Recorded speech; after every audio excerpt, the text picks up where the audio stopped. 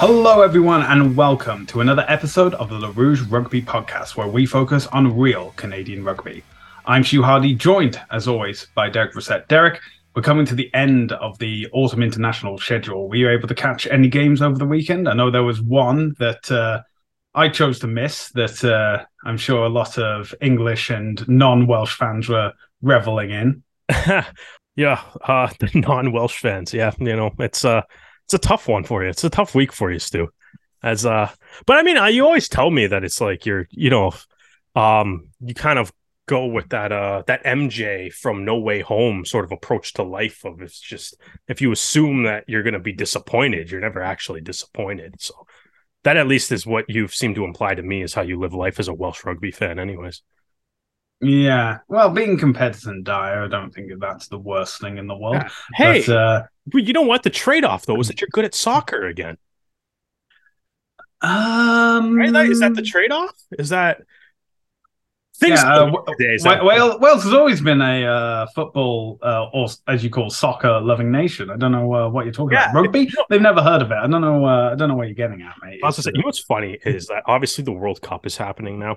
I really don't know a whole lot about soccer, and I saw like the rant, like I don't know, so I think it's like somebody had it on like the radio or something at work, but they were saying that it's like Wales hasn't been in the World Cup for like 50 years or something, and yeah, since the 50s, since the 50s, okay. So approaching like 70 years at this point. And my brain, I was like, oh, that seems weird. I just kind of always assumed all the UK countries were good at the sport they created. So, I mean, I kind of learned something. I guess you guys put all your energy into rugby, which I maybe that's the problem. The soccer team got too good, and now you're like, there's a transition happening. I think as well is that when you come to like World Cup qualifications for rugby, we know it's like the quarterfinal teams and then the third best team in the pool for the men's World Cup, at least, go on to automatically qualify for the following World Cup. But with football, it's different. It's only the hosts automatically qualify, like not even the previous winners. AKA the way it should be. Oh, we can get into that debate in 2031 when the USA have automatically qualified for the World Cup, which may be their first World Cup qualification for a while. We'll get to that later. But tough week. Yeah, but that's the bit I've known with like FIFA because when Canada qualified, it was like their first World Cup appearance in however many decades since the 80s. Yeah, since the 80s. Yeah. So, and it's sometimes it's just like the luck of the draw. So, especially when it comes to European country and like UEFA, obviously there's far more nations within the same space of Canada, so it's only a certain number of nations can get to go through, and if you're in the pool with England or France or Germany, one of those dominant teams, and it's only the top team of that group goes through, then you're out of luck. Yes. You're not making through. So yeah, it is a very complicated process. Something that is to me noted is that when the fake World Cup or FIFA World Cup comes to North America in 2026, it'll actually expand from the current format, which I think is 36 teams, to 48. So far more nations are going to be represented in 4 years' time, and it's something that World Rugby should be looking at, of like expanding the World Cup. But again, we'll get to that later. Now, before we get into the pod itself proper, I'm sure that anyone who has been on Canadian rugby social media has heard about the unfortunate traffic collision that Nick Allen has been in out in Bali. And as such, for those that don't know, Nick Allen was involved in a serious motor vehicle accident in Bali, Indonesia. He was knocked unconscious and sustained severe injuries to his head and extremities. He was rushed to a nearby hospital. At the moment, Nick's friends and family are crowdfunding to help Nick pay for all the expenses incurred after the incident, which are almost entirely medical bills. Due to the current system that Nick has found himself in, he has very minimal coverage, and everything will need to be paid out of pocket. These include doctor, surgeon, specialist consultations, surgery and treatment fees, basic medical supplies, daily hospital bed and room fees, nurse and daily care fees, and miscellaneous hospital fees. Once Nick begins his recovery and is healthy enough to travel back home, there will be more expenses in the way of safe and reliable medical transport and rehabilitation services, all dependent on Nick's condition. These could include physiotherapy, TBI rehab, and possible extensive care needs. The current goal for the donation is set at 550,000 Canadian dollars. And there are links to the GoFundMe by Rugby Canada, Rugby Ontario, the Toronto Arrows, everywhere it seems to be of Canadian rugby Twitter, which is wonderful to see. There are also I was gonna say I'll add the link into the episode descriptions and stuff too. So yes, wherever you're listening to this, just scroll down. Yeah, and absolutely, there have been loads of donations so far. So anything from like $20, $100. So the highest donation I've seen at the moment is $10,000. So obviously, very much appreciated, I'm sure, by Nick Allen's friends and family. They are also providing updates. The latest one comes from Sunday, November 20th, saying Nick has been pulling himself up to sit and is becoming more aware of what's going on. He continues to make slow but great progress. We should hopefully have a departure date back to Canada set in the next couple of days. Another thank you goes out to everyone who has donated, shared, and kept Nicky in their thoughts. So, so wonderfully, things seem to be going in, the right direction for Nick's recovery. But obviously, this is just part way step. The current amount raised is just shy of 250,000. So there's still 300,000 more to go. Any contribution can be helped, and I'll be contributing at some point as well. As I said, any donation will obviously go a long way to a son of Rugby Canada and a growing talent who we hope to see well and recovered soon in the next few months. Okay, now let's move on to the meat and potatoes of the episode. So we return to the Netherlands, where Rugby Canada finally have their final group game of the 2019 World Cup against Namibia.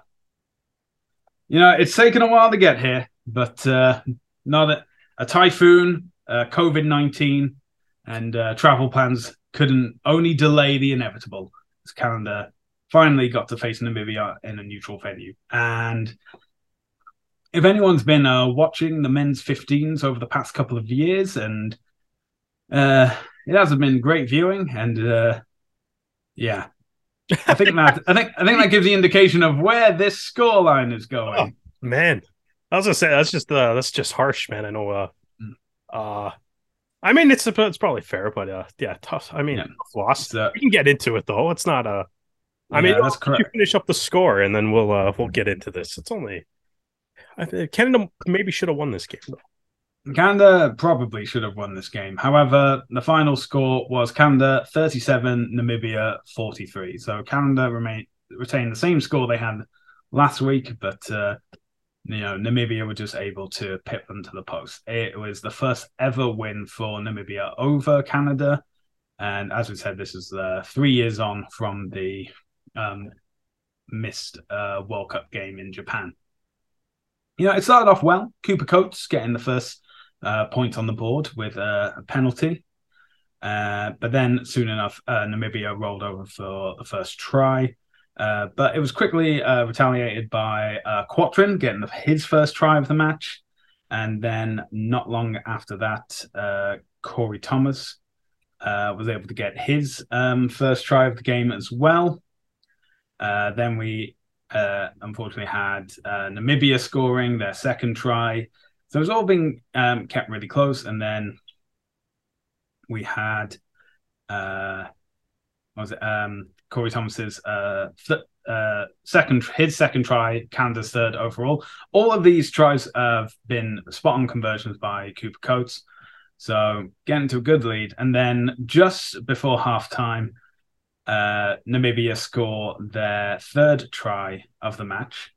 And then on the restart, the ball gets kicked to Namibia, who then do a chip kick, which somehow misses any Canadian hands, ends up straight back in Namibian hands. They pass it out wide, and Namibia get their fourth of the game, but miss the conversion. So we are all square at halftime on 24 points each. When both teams came back from the break, it was Canada that got their total moving first, with Quattrin getting his second of the game and Canada's fourth try overall. And then we moved on to Cooper Coates getting a penalty in the 66th minute. He thought he had a try, however, the ball got knocked on in the dead end zone. However, the advantage pulled it back. In hindsight, I think this should have been an opportunity for Canada to kick to the corner, go for the driving maul again. But it's all hindsight's 2020, so can't really speak too much of it. Then we it was. I'll let you finish up. Sorry, Namibia had gotten their fifth try of the game from Van der Berg in the 63rd minute, and then it was Coates who got his penalty in the 66th. Then Namibia got their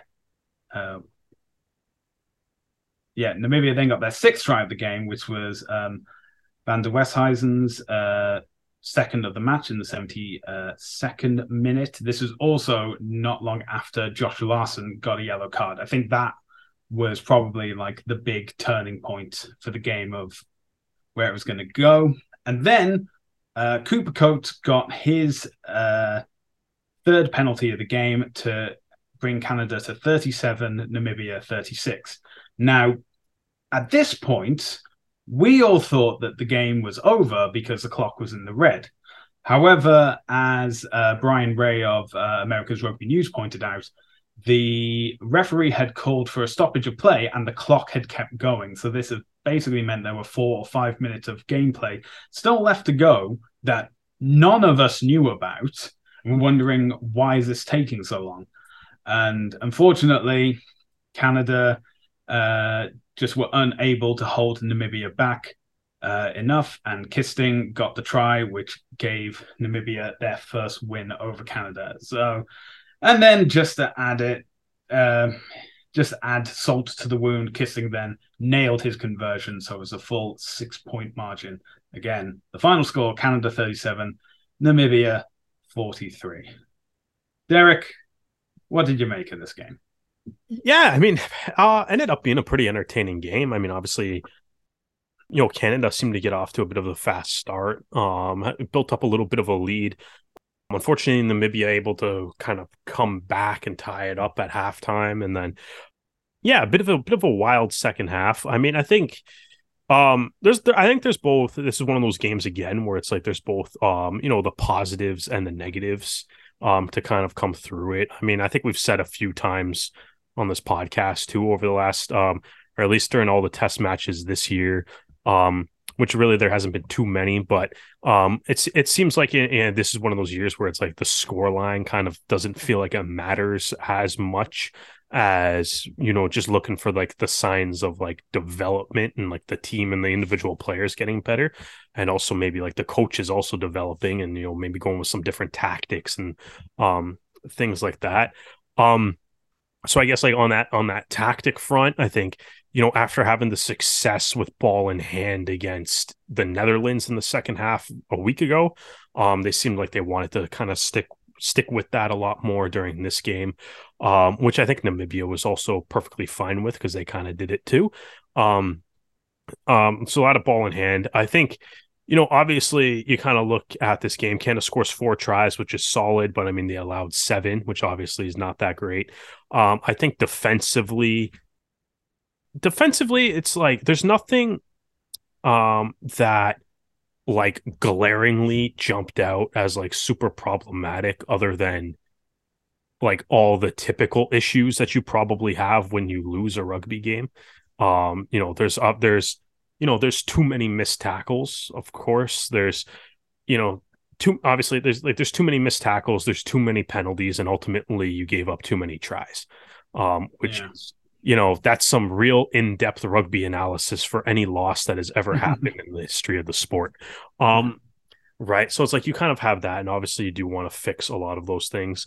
In this game, a couple, like, I think, some big positives and stuff. I like the Cooper Coates. We got to give him a shout out over the past couple of games. Flawless.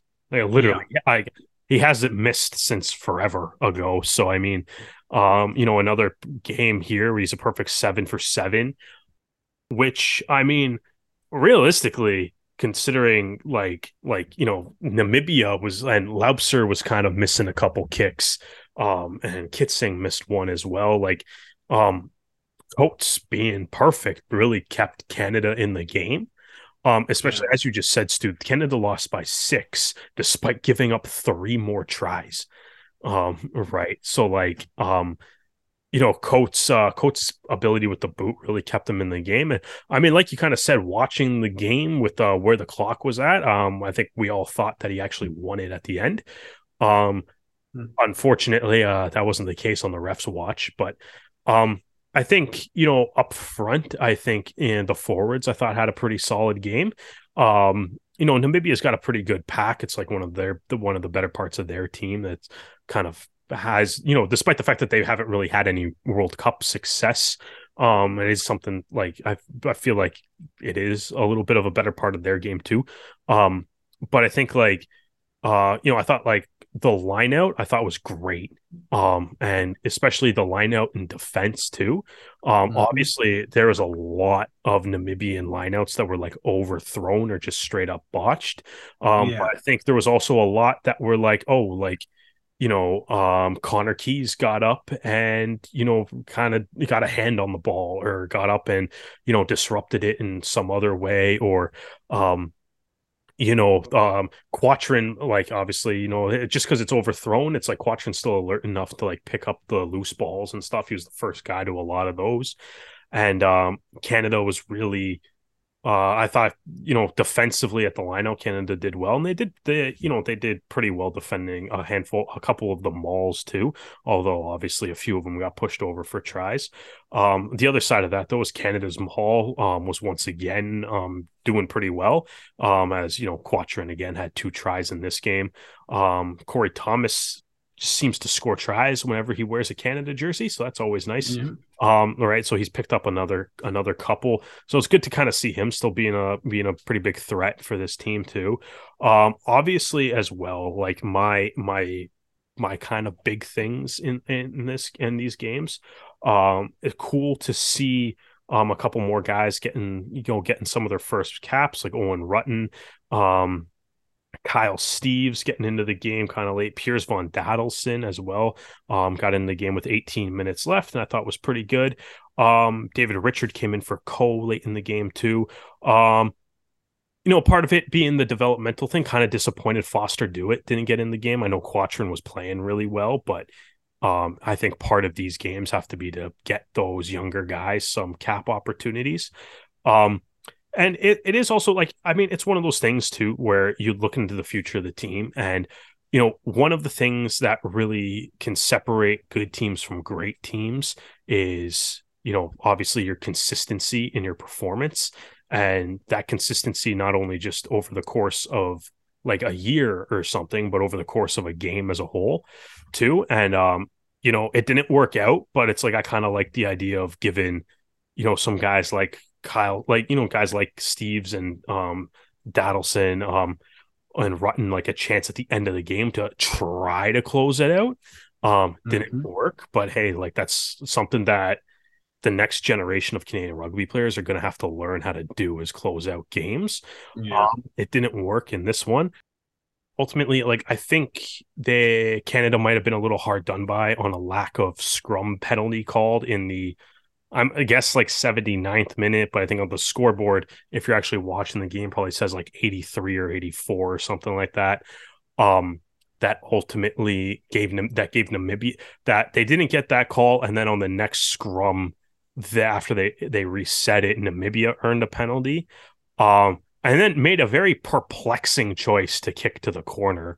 before. I mean, I guess it worked out for them because they did end up scoring a try. But I was still kind of perplexed by that because it was a very makeable kick, I thought, from where that scrum penalty was. But I mean, it does go to show you that, like, there is obviously some work. There's still a lot of work to be done, right? Yeah. But I think, you know, I think, like, kind of looking at the last two games, it's ultimately, like, I think it's nice to see a few of the younger players getting a chance. I would maybe like to see them getting a little bit more time in some of these games. But, like, I don't know. I've really liked watching Josiah Mora over the past 2 weeks. I think he's been really good. Obviously, injecting some speed, but into the lineup, but also, like, he's done well on, like, kick chases, things like that. It seems to be playing pretty well defensively. Thiel and Lesage, pretty solid 12-13 combination in the middle. So I mean, I think that's been working. Povey, I like Povey a lot more than Peter Nelson. I hope that continues. I know Peter Nelson's hurt, which is why he's not on this team, but I think if Povey keeps playing like that, I think you probably give him the 10 jersey going forward. Coates has obviously been phenomenal from at fullback, but also with the boot. So nice to see some of those guys get. I think Vikalani, I don't think we really talked about it that much, but I thought he was really good against the Netherlands. I thought he kind of carried over a little bit in this game, but maybe didn't have as big of an impact. And then, yeah, like, so it's kind of nice to see a lot of some of those, like younger players kind of getting opportunities to play. I think, as I kind of said earlier, like, I think I'm a little less concerned with the actual results and stuff.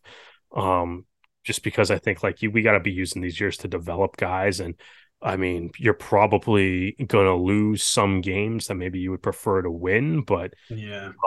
you gotta, the thing is too, though, it's like you got to put those young guys in these situations where you have to close out a game.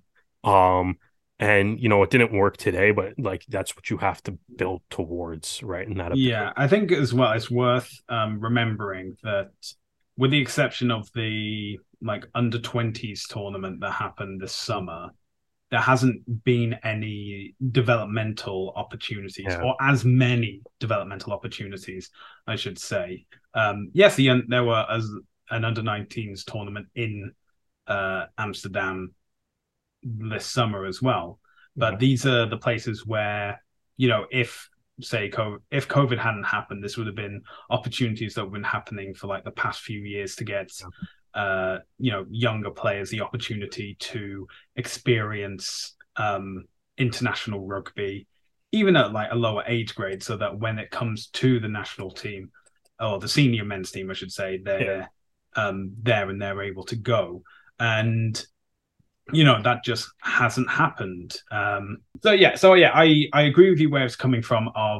You obviously you want to win every game you're up against, and and also to mention that the games that Canada did play in, like, 2021 before the World Cup qualifications were against England and Wales, two of the top 10 teams in the world, with and they got all players in a year-long tournament that has them in the right conditioning for international rugby. And it's just carry on.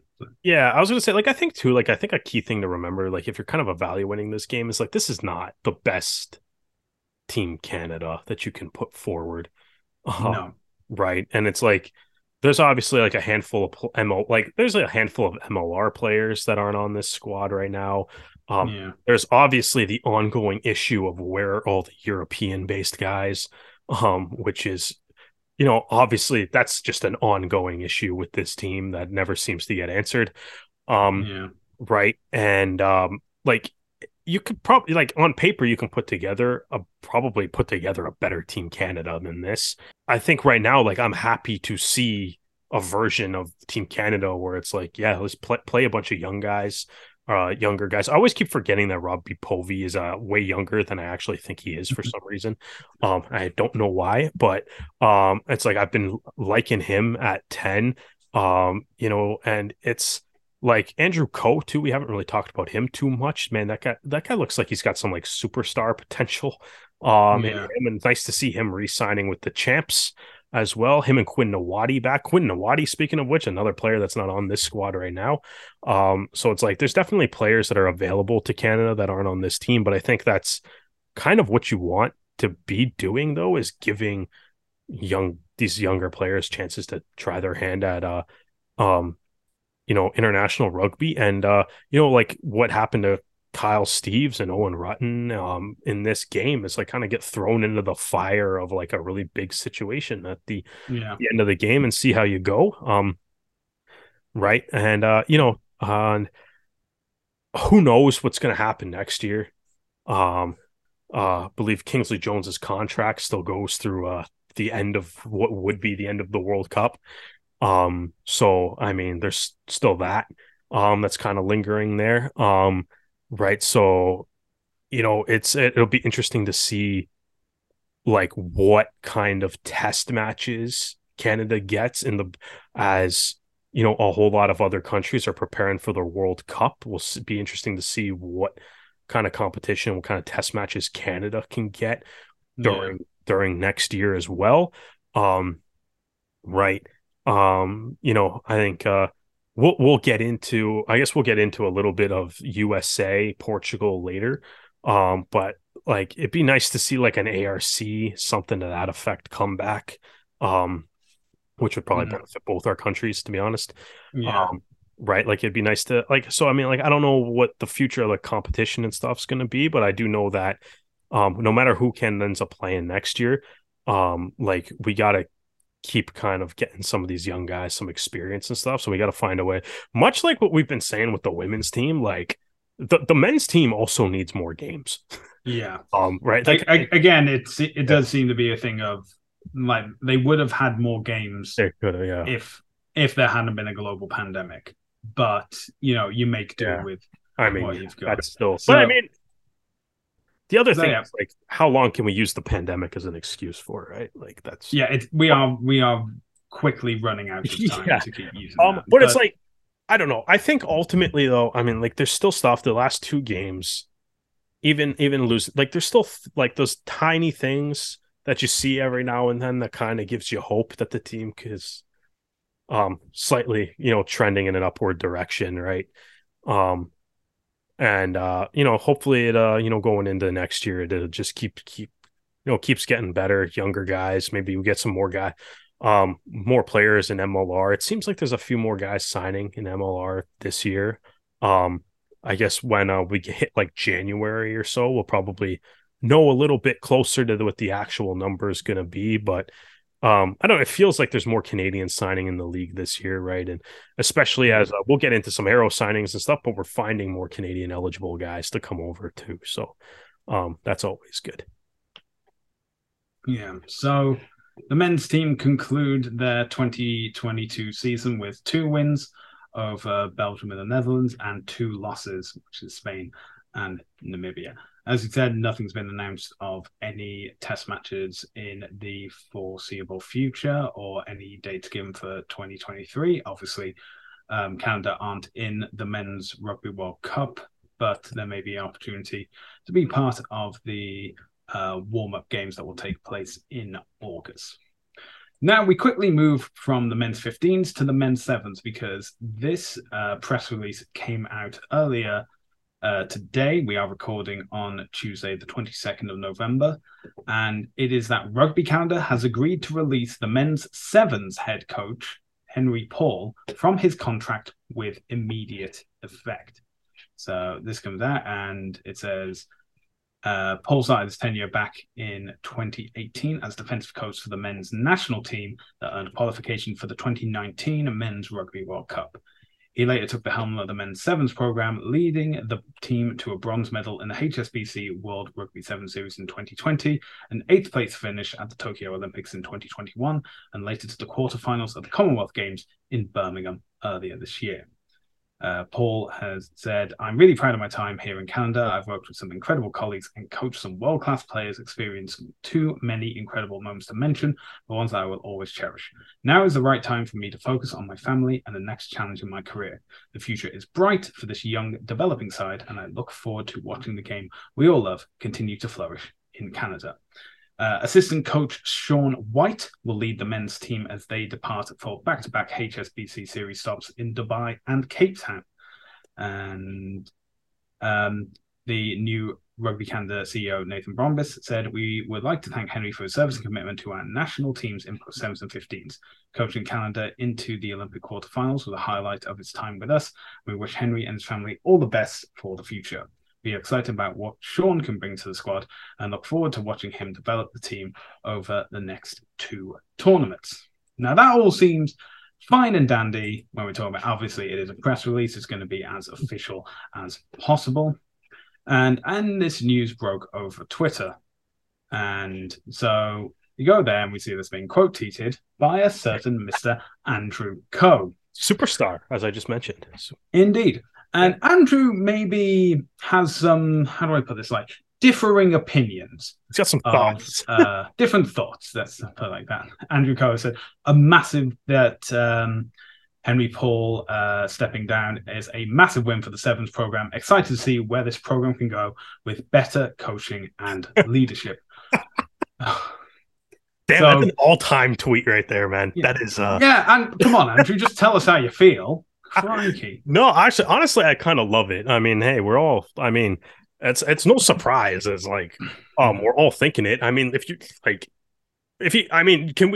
just click on the original Rugby Canada tweet and read those comments, pretty clear that a lot of Canadian rugby fans don't exactly think he's the only one that should be going. Yes, that's pretty clear.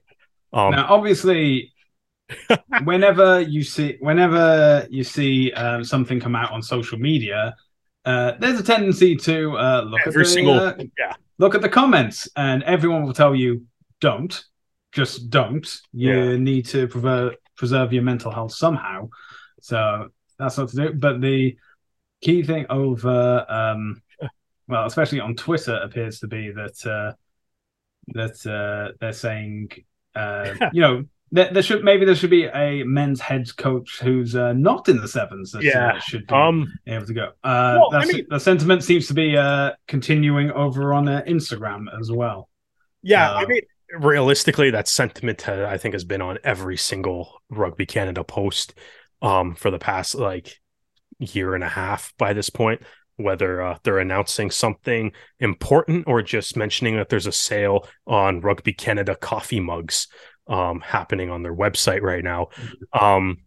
But like, yeah, I think it's I think, you know, we all knew like the high performance review came out and stuff, and like everybody's been saying that it's like the organization needs some changes and some changes in the coaching staff and stuff, right? And I mean, weirdly, it was like the women's 15s team got a coaching change like earlier this year, right? And I guess it does kind of feel like it's a matter of time for these changes to be happening. But yeah, it is one of those things though where it's like, obviously Andrew Coe has played for the sevens team, and it is hilarious seeing the tweet go up and basically pretty immediately after Rugby Canada's, because it's like, you know, we know that there's a bit of a culture issue in Rugby Canada, and you know, it is interesting to see like players openly celebrating a coach being let go on social media. Absolutely, that's an all-time tweet. It's and the thing is though, is I'm not disagreeing with this tweet. So I hope it doesn't come across by that, but I mean, it does highlight that there's a lot of changes that do need to happen at Rugby Canada.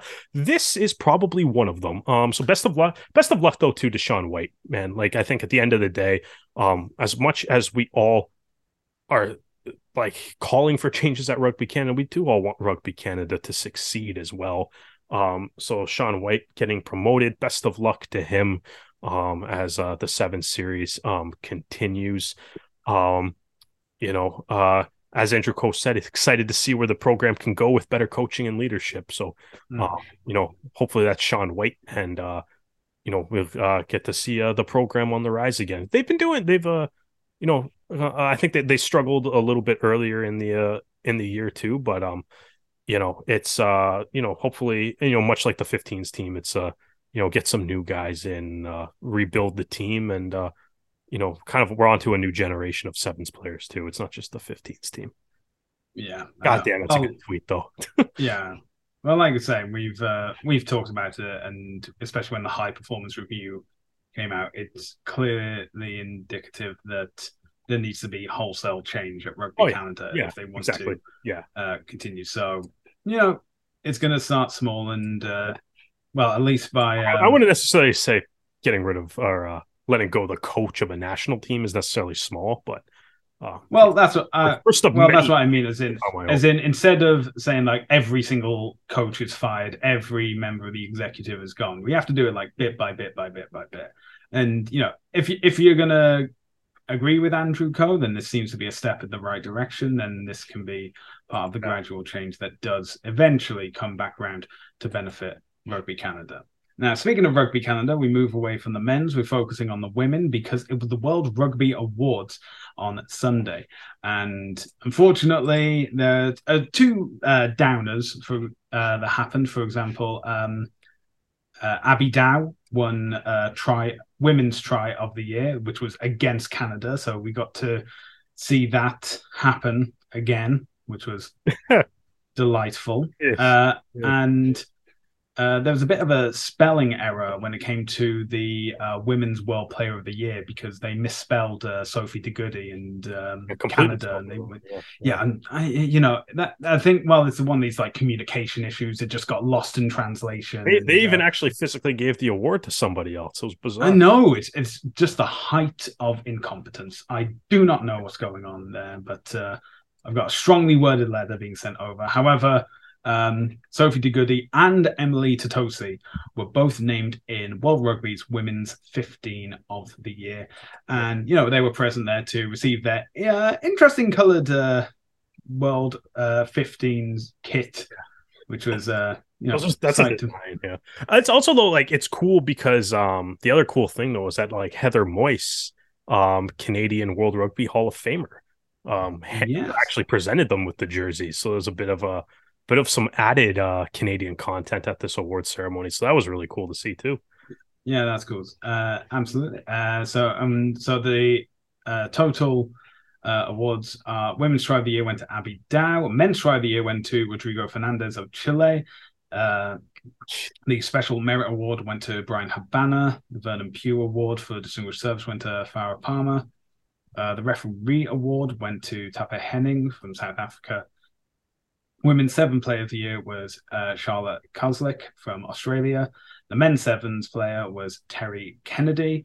Women's Breakthrough Player of the Year was Ruby Tui. Men's 15s Breakthrough Player of the Year was Angie Capuzzo. Men's Coach of the Year, the Coach of the Year was Wayne Smith, the Black Ferns coach. Women's 15s Player of the Year. Now, I still think it was Sophie de Goede, but apparently is Rehe de Mont for New Zealand, and the men's 15th Player of the Year was Josh van der Fleer of Ireland. So congratulations to all recipients, and congratulations to the recipients of the Dream Team of the Year for both men's and women's 15. Right. While we're speaking on international rugby basis and world rugby, we have to talk about the game that decided the 20th and final entrant for the 2023 Rugby World Cup. So USA and Portugal went into this game on equal points. However, on point difference, Portugal led. So all they need to do was at least draw, and that's without taking try bonus points into the equation. USA absolutely needed to win. And now this game was on quite early because obviously it was played in Dubai, so the time difference, I think it was it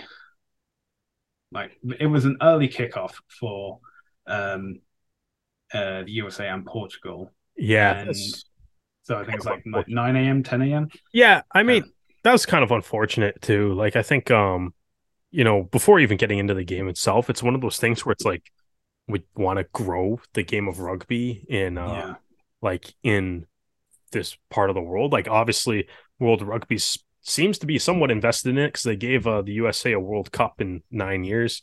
So maybe like play this game on a Saturday. Like I'm not saying it could have, and I'm not saying it had to be later in the day or anything because time zones are obviously a thing. Yeah, I think that was the main issue with it because not only is it like an awkward time for like Americans to wanting to watch this game, but when you think about it, you're looking at the teams that were in the like final qualification tournament. So that is Kenya, United States, Portugal, and Hong Kong. For Hong Kong, this was also a very difficult time to watch the game. It benefited Kenya and Portugal the most, I would say. And it's just because they're closer, but yeah, like, exactly. Like, and I wake up on a Saturday to watch it, but it's like it's in the middle of the workday for like probably. I mean, I don't know. Maybe Portugal does things differently, but I'm assuming it's in the middle of their workday too. Right. Well, I don't know. I'd say that to me, I'm surprised that this tournament wasn't held in France because then you could at least have the argument of like, oh, it's being held in the host country. Well, and therefore, it's whichever team qualifies. This is the timeframes that you should start to familiarize yourself with. But I'm not a member of World Rugby. I'm not the one deciding when. Stadium didn't exactly look full for a lot of these games. It is. It's a 7 stadium, and it's only really used for the 7s.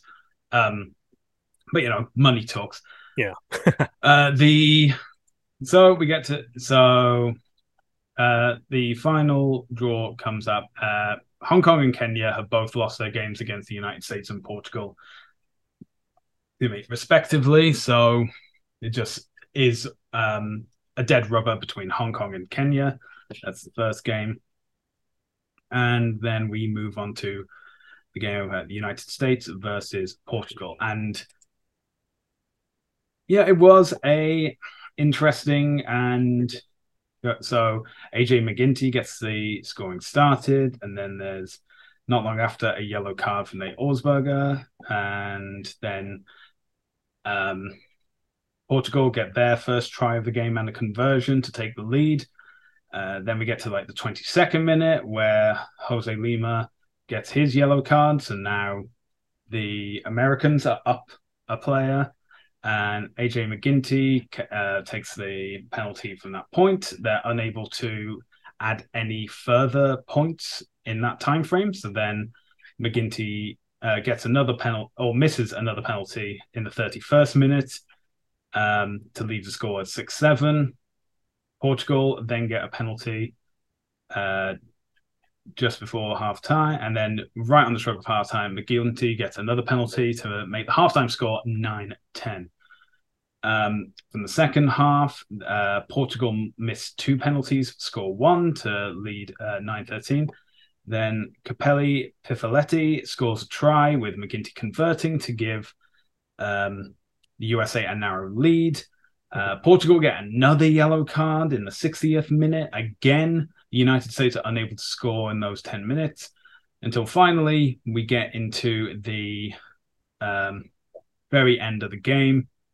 I believe it was like the United States had like a line out, and that just went to pot. And eventually Portugal keep attacking and attacking and attacking. No, it was McGinty kicked it into the corner. It was a Portugal line out, but it was at 5 meters out from Portugal's line. Oh yes, sorry. I'm just used to seeing balls get kicked into the corner, and it's gonna be whoever kicked it out. However, yes, you're right. It was a Portugal line out. Portugal then turned the attack and kept pushing and pushing and pushing, and eventually the clock's in the red, but the ref's arm has gone out, and they are within kicking distance. Now, they almost didn't need it. They did go for the drop goal, but it hit the post, and so as such, it went back for the penalty, where Samuel Marquez stepped up and kicked the ball over Portugal in ecstasy and the USA in heartbreak, as Portugal got the draw of 16 all, and on points difference, they are the final team to qualify for the Rugby World Cup to be held next year in France. So congratulations to them. Let's look at the pool that they'll be in. They'll be facing Georgia. You know, they've had a few encounters with them during, you know, the Rugby Europe Championship. Fiji as well. I don't know if this will be like the first time that Fiji and Portugal have met. Well, definitely it will be the first in a long time at the World Cup. Then they face Wales and Australia. Well, Wales isn't any good, so. No, that's true. But Australia, they can. Well, as long as they kick the penalty in time, then it can be pretty threatening. But so I mean, whichever team qualifies through like the final qualification tournament, that's like no matter how you look at it, it's going to be that's what you get difficult. For being the last team to qualify. You get a it's not.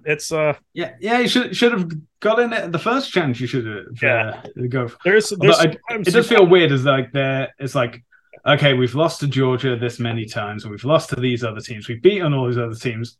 Who do we face? Georgia. All these teams, yeah. It is one of those things where it's like, sometimes you do see like these qualification tournaments, and you're like, congratulations, you get to go 0-4 at the World Cup. But I mean, obviously, the monetary benefits outweigh exactly the score certainly, is. So certainly, I would much rather go 0-4 at the. See, we're only mocking this to hide our pain. Yes. That's it. We're mocking this to hide our pain. Portugal, congratulations. So we want to say to any Eagles fans who are heartbroken that their team hasn't been able to qualify for the World Cup first time. Yeah. It's actually not their first time. It's our first. It's not their first time. It's their first time recently. First time, technically. We have had a year's head start. Yeah. It'll be okay in the end, but for now, have that extra drink, have that long cry. Yeah, it'll be okay. Maybe. I hope. Maybe. Yeah, we'll see what happens. We're still talking about Canada making changes. I think though, like the one thing that it's like, I think looking at this game, obviously it is interesting to see our American friends kind of going through the same conversations and stuff that we've been doing for the past like year. On this podcast, and obviously it's a tough day for rugby in North America, as obviously we all want to see the game grow.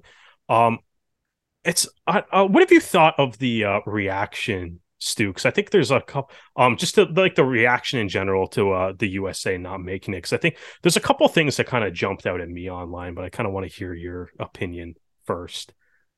It does seem as though I've heard these conversations before.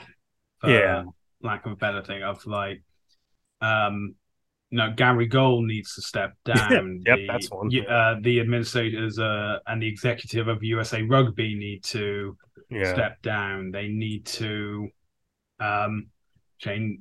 World Rugby needs to change. Not World Rugby. USA Rugby needs to change their focus. They need to do this and that. If we'd had the ARC, the USA wouldn't be in the same position. Well, I think that's different from Canada, because I think the USA took the America's Rugby Championship far more seriously than Canada did. I think the ARC is a big deal, and we need it's just more international games, right? Like I think that's it's unfortunate, but I think that had an impact. These aren't. I think one of the big things that will probably come out from this, and it's been highlighted. It's been highlighted for a few tournaments, so this isn't relatively new. But I think it's like Chile is the only new union to be going to the World Cup this year. So, as in Portugal have, they previously Oh, they've played competed in 2007. Oh, okay. Um, In a while. Sorry. and they said Russia's not that well. Russia got removed due to Yeah. the invasion of For Ukraine. Chile deserves it. So sorry. I was gonna say I think one of the things that I think I've seen kind of jump out at me. Yeah, like what you mentioned as far as like Gary Gold, and I mean honestly it's a lot of the same things that I think we were yelling about Rugby Canada. Yeah. The one thing though I've kind of seen that's popped up a few times that I thought was really interesting, but I don't quite understand it, is like the MLR and the relationship to the fact that Canada and the USA are both not in the World Cup. I've said this before and I'll say it again.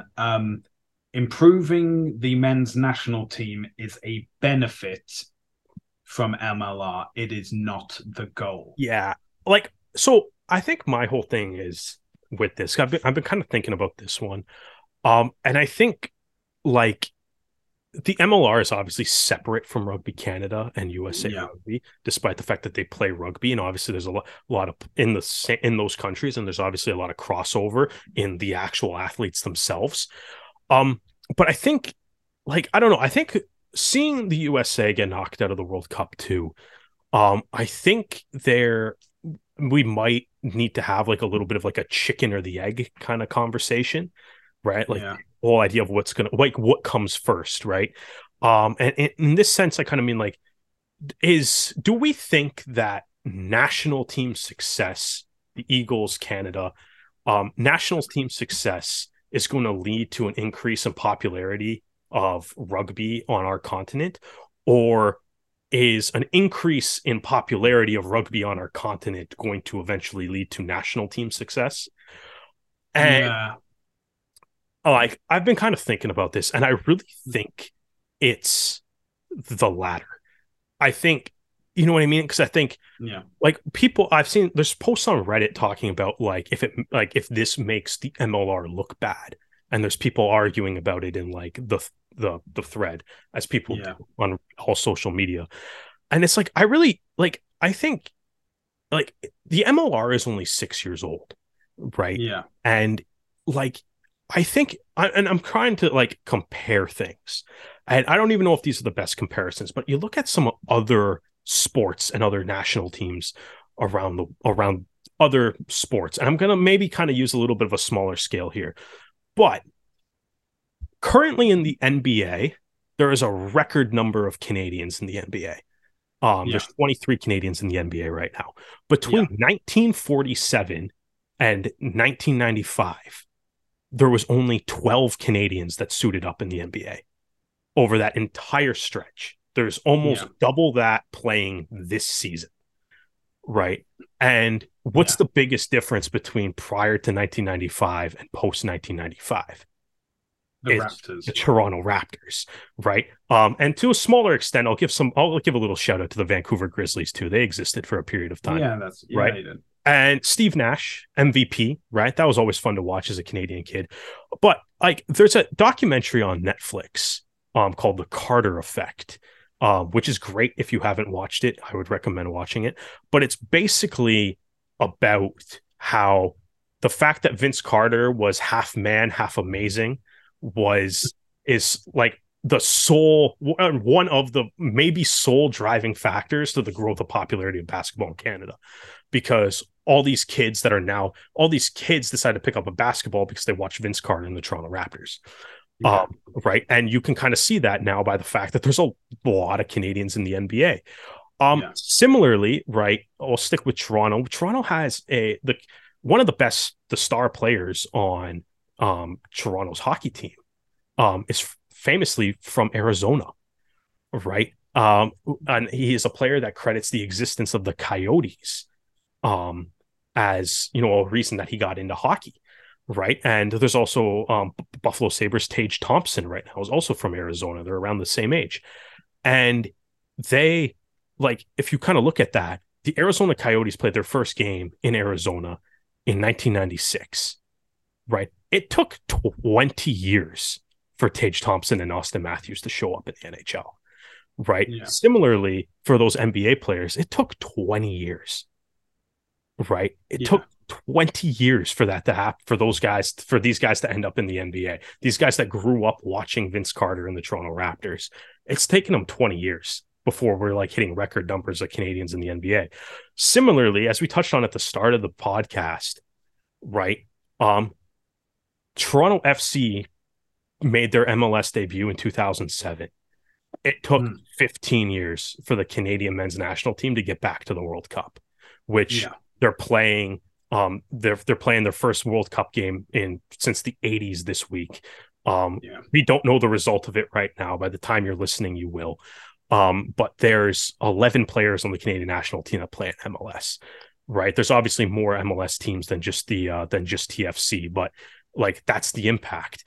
And I think like you're looking at this and I'm thinking like the MLR, I think, is going to be that driving factor in doing something like increasing and growing the game in these regions that these MLR teams are currently located in, right? And you know what I mean? Like Alex Magleby of the Free Jacks sent out a tweet after the loss that essentially said this. Meanwhile, 528 elementary school kids picked up a rugby ball for the first time over the last 5 days in Greater Boston. 951,727 still get to in New England. That's a lot of kids. That is a like good job, Free Jacks. That is an absurd amount of kids. But the thing is, though, the one thing that you got to highlight in this sentence, right, is elementary school kids.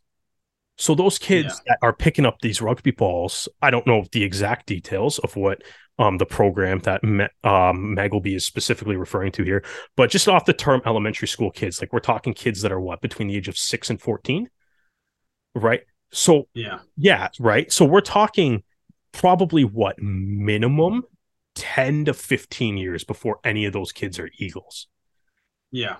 And it's like you look at that and you kind of go, okay, so you got like over 900,000 kids picking up a rugby ball. Sure, not all of them are going to fall in love with rugby. That's going to be absurd to suggest, but some of them will, right? Some of them might actually be really good at it too, right? But either way though, like that's the thing. It's like those kids are now, if they try rugby at their school, fall in love with it, decide, tell their parents to be like, let's like take me to the Free Jacks game on Saturday, right? And then that helps to grow the game, right? And I think like that's where I think the real impact on for the MLR is. Like I think there's a lot of people that I think we're looking at whether the Canadian national team and the US national team have success because all the players get to play in MLR now. But it's like the reality, I think, is that the biggest impact that the MLR has on players, I don't think is going to be on guys like Bryce Campbell or Cam Dolan or Lucas Rumball or Ben Lesage. I think the biggest impact that the MLR is going to have on the US and Canadian national team isn't on those guys, despite the fact that they play in MLR and are obviously being impacted by it. But the biggest impact isn't going to be those players or any of the players that are already currently in MLR. The biggest impact is going to be on the 10-year-old kid that goes to the Chicago Hounds home opener and gets Bryce Campbell's autograph, falls in love with rugby, and then hopefully actually becomes good at it, right? Or similarly to that same, that 8-year-old that does the same thing in Toronto with Lucas Rumball, or pick any other team in the league and be like, that kid that we'll go with this elementary school age, that 6 to 14-year-old kid that falls in love with the game because they can go to MLR games. Those players, that's where the league is going to have the biggest impact. And it's like, if you look at all of that, it's like these kids that you really want to impact now, right? Those elementary school aged kids, maybe like early high school age kids, right? Like those are the ones that you want to impact. That's the ones you want to put the MLR in front of. That's like, it's not going to be Cam Dolan that benefits the most from the MLR. It's going to be the kid that has the Cam Dolan poster on his wall right now. Yeah. That's going to eventually grow up and be able to to, play, like, because you're kind of looking at, like, look at these like generation gaps and stuff, right? It's like we talked about all the, like, these NBA players, right? And it's like the group of NBA players right now are the first generation of kids that got to grow up with the NBA in Canada, right? But it takes 20 years for that to happen, right? And similarly, it's going to take like you're kind of looking at like the USA World Cup, right? Yeah, it's probably enough time for like that grade 8 kid that's like 13, 14 to become an Eagle. Yeah, right. By the time that comes around, that's the thing, is that I remember Bill Webb. I think this would have been back in like 2019. So, and it was the Arrows end of year review of how things had gone, because obviously some of the guys had gone to the World Cup, and he had been asked how come that Canada had done so badly at the World Cup considering the Arrows were around, to which his response was, it's not even been a year. They've just been around for a few months at this point. And that is exactly the point. I think people are expecting mountains when all we have are molehills at the moment. Like, they're expecting that earth and heavens to move just because we have MLR. It's not enough, and it's going to take time. Everything is going to take time. I think the only thing I can add on, like, on top of what you say, which I completely agree with, is that the structure of rugby progression has to improve. It has to be. I am by no means saying that this is perfect.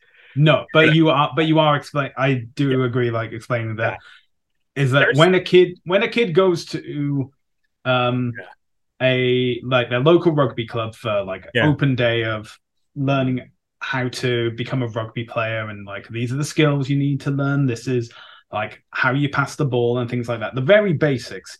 Even by that point, they should be able to see a clear line of how they go from joining that club to playing for the national team. Now, that doesn't necessarily mean that they will all make the national team, but if you say, like, a kid was to go along to Balmy Beach Rugby Club and be like, okay, from there, where do you go with Rugby Ontario? Where does Rugby Ontario then take you to national level? And it's like, there's the under 19s, there's the under 21s, there's obviously the senior team, there's the sevens team as well. Yeah. And this is something that, was brought up in the high performance review. We're going to keep coming back to it until it's done. We're going to keep mentioning it until it's fixed. But sorry, I'll finish up. Sorry. So as in, I think, and I'm not saying, we have to be like, for you to get from this level to this level to this level, it's going to cost you this amount of hours of your time. It's going to cost like £1,000. Sorry, went a bit too British then. Going to cost thousands of dollars over these many years. So that's like $10,000, £1,000. Exactly. Well, actually, if you had done it while Liz Truss was in power, maybe it would have been half that amount. But the point I'm making is, let's do it. So one of the points I'm making is that, for the women's development, is that they got rid of like the pay to play structure. Now, I'm not saying that rugby is the only sport which is pay to play, because obviously there is a very serious issue when it comes to like hockey in Canada of how much money when it comes to hockey in Canada. There's a few issues, but there is a few, here and there. But obviously to relate back to rugby is that people are saying that it's becoming more and more expensive to send their kids to like hockey camps to get the right equipment, to get all these kind of things. And this is for a sport which is so culturally included in, it's part of every Canadian's blood, essentially. There's a team that you follow. If it's not an NHL team that you follow, maybe it's an OHL team or a AHL team, or even your local team. That's what you follow, and they have a money issue when it comes to developing the next generation of players. So just imagine what it's like for a niche sport to be in that same position. And we are doing this from a Canadian perspective, where this is a Canadian rugby podcastable, but for like the Americans watching, I have no idea what their pathway is. I know there have been issues, obviously. I feel like there's been a lot of chatter about the college system being a little messed up in the last couple of weeks or something. But actually, that was a comment that was mentioned, is that a lot of people have issues with like NCAA, but if you make rugby an NCAA sport, then it suddenly becomes viewable to an entire new market. And it's not even the men's rugby is not an official youth sport either. Yeah, exactly. And I think that's something that should be campaigned on. That should be women's women's rugby is. Yeah. And so it's getting hard. I think from that perspective, if you can say, well, if women's rugby is okay, then why isn't men's rugby? It's because women's sport needed something to balance off football, and that's what the youth sports did. Yeah, that's stupid thing. Agreed. I mean, I think people are trying to change that. I think, though, with part of what you were saying there, you're talking about like the pathway, right? And like, even hockey, it's like, even if there is issues there or whatever, the hockey's got a very clear pathway in this country, right? And I think, I liked your example, right? You're talking about, when you were saying your point there, you kind of formed a little bit of a story about like a kid going to Balmy Beach and then, trying to work their way up to the MLR. Yeah. Right. And that's the thing though, right? Is like that alone shows you that this is going to take time, because it's like, the reality is it's like none of the players that currently play in MLR dreamed about playing in MLR when they were kids, because the MLR did not exist. Yeah. Right. And actually, that's something I was meant to mention and then lost track. Okay. So one thing that the MLR has done, which will be of huge benefit going down, is the introduction of different levels of academies. You have like senior academies, you have youth academies, you have age grade academies, and yes, the teams are doing this because they do get an increased salary cap as a result. But if you have like age grade kids coming in and playing for like the Arrows youth academy and stuff like that, they then have more opportunities to see how the pathway is going. This is something that the current Arrow senior players never had. Yeah, exactly. And that's the thing. Even if it's a case of this player goes through like the Arrows academy system, goes to like UBC, for example, and then gets picked up by an American MLR team, or is even really fortunate and gets picked up by a European or New Zealand or Australian team, and then gets put in that professional environment and still is able to play for Canada. That is so much legwork that has been covered that was not available even 5 years ago. No, exactly. I think, like I said, I think that's where the MLR is gonna, like, that's where I think the MLR's biggest impact is gonna be felt, right? Like, the reality is like a lot of the guys that are on the Canadian and American national teams at the moment, a lot of them got their first, not all of them obviously, but a lot of them got their first caps before the MLR was even a thing. Right? And a lot of those guys, there's a lot of guys that had lengthy, had lengthy careers before MLR was a thing too, right? But like the path, I think that's exactly it though. And it's like, I'm like, trying to use these examples of other sports just to be like, like it takes time, right? And you know what I mean? Like it's if you're willing to put it in, like it is cool looking at like NHL player birthplaces and seeing like California, Arizona, Florida, Texas, right, all popping up because it wasn't of that. Those are not common places before the 90s, right? Yeah. And similarly, as as I highlighted, there's a lot more Canadian NBA players than there was in 1994, right? Um, and like you have to kind of expose people to the sport. And I like that's where I think the biggest impact is going to be felt by the MLR. Like you kind of said that comment on like, you know, it's like it's only been a year or whatever with both like, a while ago. It's like it's only been a year with both USA and Canada performances at the 2019 World Cup.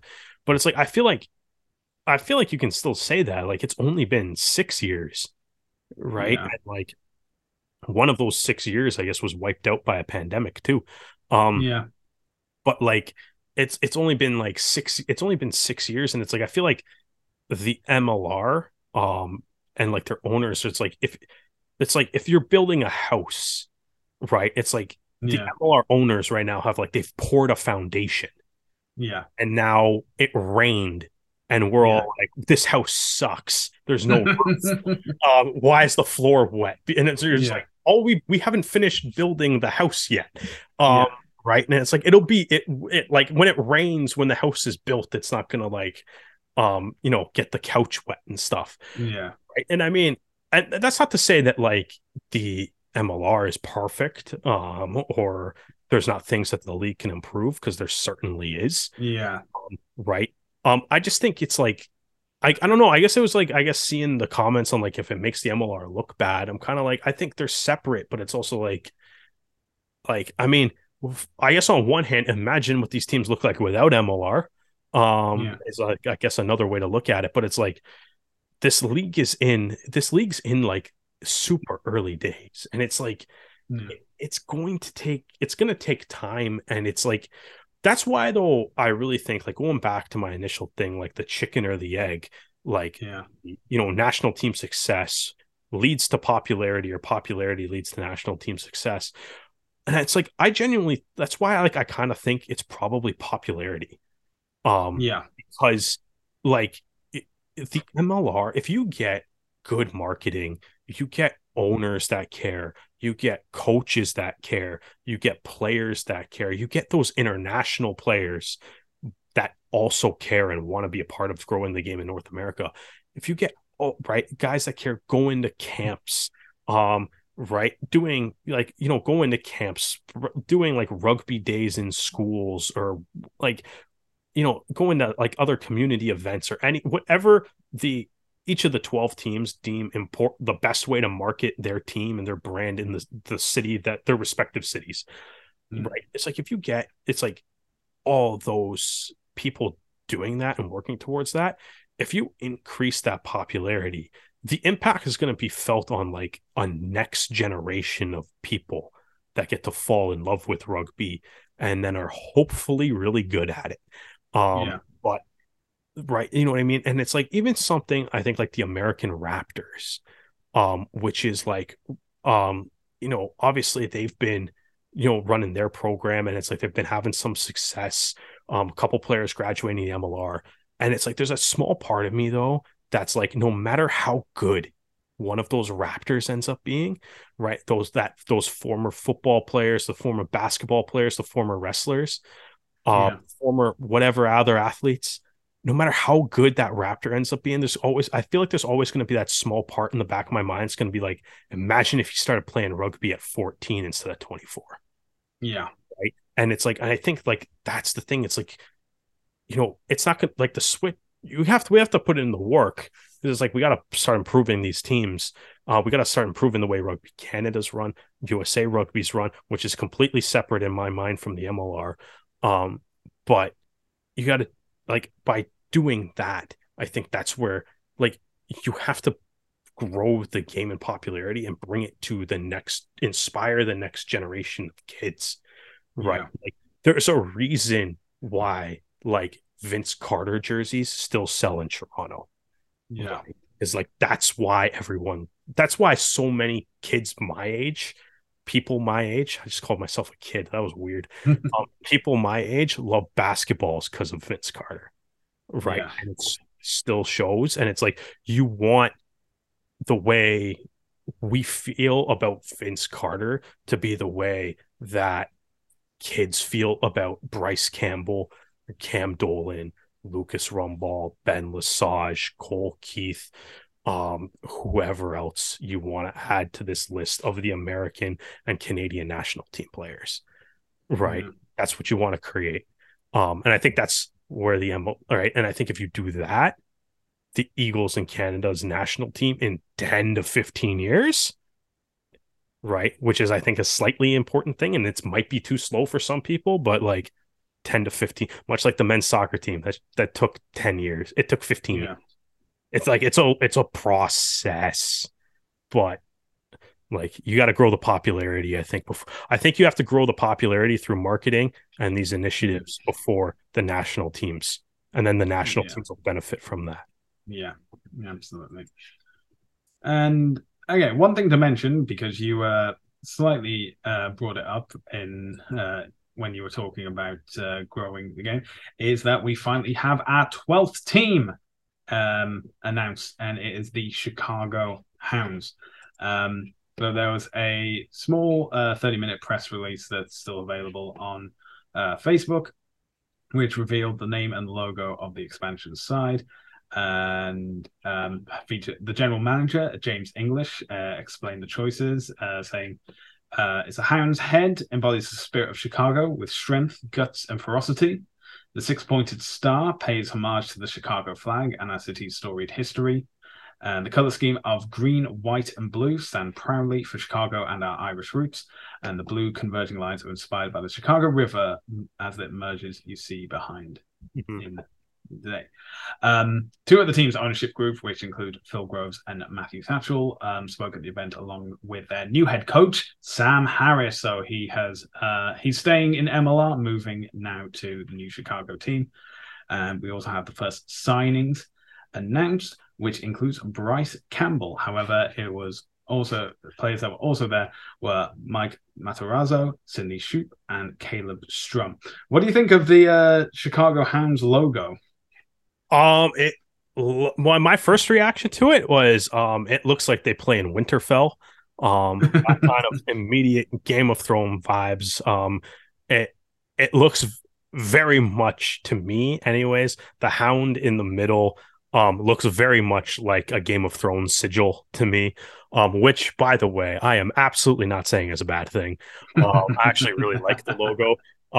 It does. I think it's also the fact that the team's called the Hounds, which is a Game of Thrones. I'm just getting all around Game of Thrones from this logo, which is a good thing. I do like some of those touches that they put in. I do think it's cool when it's a big trend, I think, in sport logo design right now to make sure that every line means something somewhat important.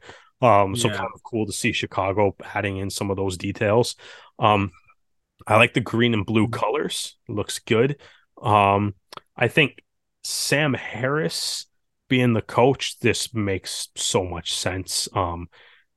Just because obviously, I mean, he's the coach of Austin, and Austin is going to make up a good chunk of this team, mixed in with some obviously guys from LA and a couple guys sprinkled in from other parts of the league. But how do you not go with this? Like, if you're going to end up with a lot of the Austin players, like, why not go out and grab the coach that took them from an 0-16 team to, barring a disqualification, a serious shield threat? Right. And it makes all the sense in the world to me to hire him to be the coach. Nice to see a couple big name players. Bryce Campbell, obviously, big, very prominent player on the USA national team, right? So nice to see him already signing with the Hounds.